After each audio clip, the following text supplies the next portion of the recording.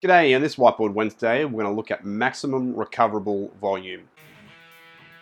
The idea for maximum recoverable volume really goes to Juggernaut Training Systems and Renaissance Periodization. A few of those guys, Mike Israetel, Chad Wesley Smith, James Hoffman. It really ties together a few ideas: volume, intensity, stress, recovery, fatigue, and adaptation all together. It's a great concept to use when you're looking at your training overall on the weekly, monthly, or larger periods of time basis, to really help you plan and organize what you do every week. This is finding the ideal volume of training that leads to the most efficient adaptation. That volume is not going to be an exact fixed number, and it's really theoretical. We have to also consider the intensity of what you're training at.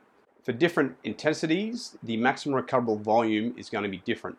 The lower the intensity, the higher the specific maximum recoverable volume for that intensity. The higher your intensity, the maximum recoverable volume is going to be much lower. Let's say you can back squat 200 kilograms.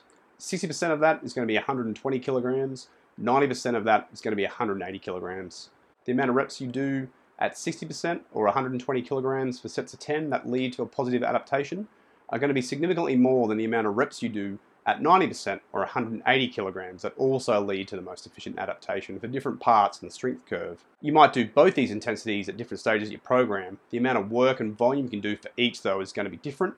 And you're going to do a lot more reps and a lot more work overall at 120 kilograms than what you are at 180 kilograms. The other thing to factor in is different lifts are going to have a different stress response in your body as well. And with training, we might do a number of lifts, all at individual different intensities, but they all contribute to the weekly maximum recoverable volume. And ideally, you want your training, on average, to be at or close to your maximum recoverable volume. And if we look at your program overall, from start to finish, it should average out at the maximum recoverable volume for the most efficient adaptations. That's easier said than done, though. It's not just a set number you can plug into an equation and know exactly. A lot of the times you have to find it by actually doing the training and testing a few different things out. And that generally is increasing volume. Now, if you're training at the maximum recoverable volume or an average at the maximum recoverable volume, that will be the most efficient amount of stress that leads to the greatest adaptation. It will still cause fatigue, but you'll be able to recover from it, and you'll be able to keep adding sessions and keep adding weeks to your training and keep improving. Another scenario is if we have an amount of stress in our training that's on average all below our maximum recoverable volume, you may actually still see some improvements. Magnitude of the fatigue initially, and then the actual size of the adaptation in response to that is going to be much lower than training at your maximum recoverable volume. So training under is not necessarily bad, it just means that your volume's not as efficient as it could be. The last circumstance we have is when your training volume exceeds your maximum recoverable volume every week. And what you generally see is a constant decrease in performance. That is, you're accruing more fatigue than what you can recover from, and your performance will continue to drop. That is bad. Training all the time over your maximum recoverable volume leads to overreaching, potentially overtraining. So how do you know what the right amount of maximum recoverable volume is for your training? Well, you usually don't. When you first start a program with your coach, it's something you have to build up over time. And the coach will look at what training you respond to best and whether there is grounds to increase volume. That doesn't necessarily always mean if you do 3 sets of 5 squats, you're automatically going to start doing 10 sets of 5 squats to find that MRV.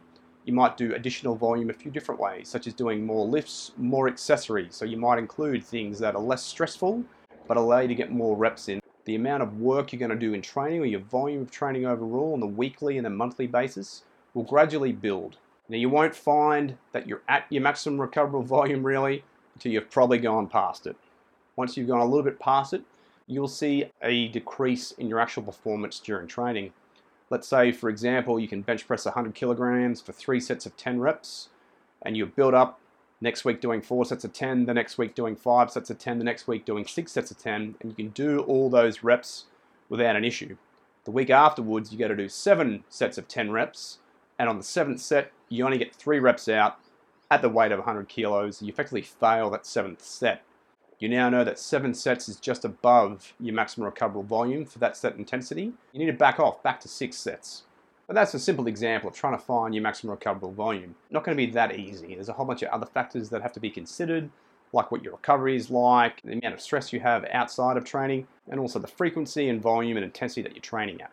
But you can find your maximum recoverable volume, and once you do identify it, you really want to try and have your training averaged out at that level. Now that doesn't mean you can't train over or under your maximum recoverable volume on a weekly basis. In fact, you actually can if you're trying to do something like functional overreaching. And that's what we see in this first example here, where we have a build-up in the volume, so week 1, week 2, week 3, week 4, over 3 weeks, and that third week really goes past the maximum recoverable volume. But to compensate for that additional volume and to average it out, the fourth week is effectively a deload. And we won't see those great adaptations occurring at the start of this week. We're probably more likely to see it occur and improvements in your performance the following week afterwards. In this case here with training under our MRV, we're going to still see an improvement. It's just not going to be as significant.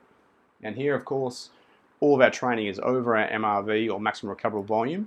And this is the path towards overtraining or injury. Key takeaways in this Whiteboard Wednesday is a maximum recoverable volume is really all about finding the most efficient bang for your buck. That is, more training is not necessarily better. There is an optimum amount of training you should do on a weekly and monthly basis.